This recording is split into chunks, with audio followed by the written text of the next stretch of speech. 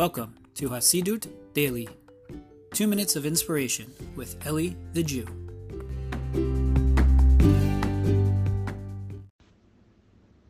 Shalom, shalom, my friends. Hope everybody's doing well. I wanted to share with you a quick thought. In this week's Torah portion, we find that there is the struggle between Yaakov and the angel of Esav, Jacob and the angel of Esav.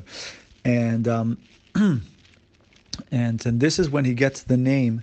Afterwards, he's given the name Yisrael.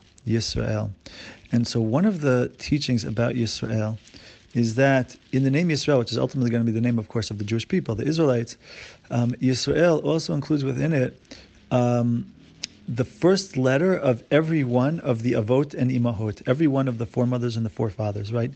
Yud is Yitzchak and Yaakov.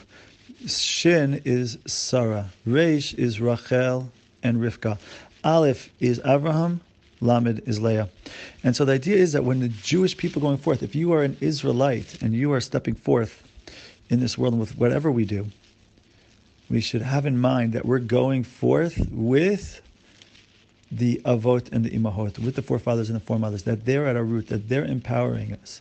And this way, when this is the reality, and then especially also when we double down on it and we're conscious of it, so that on both levels, on the level of essence and on the level of expression, we're not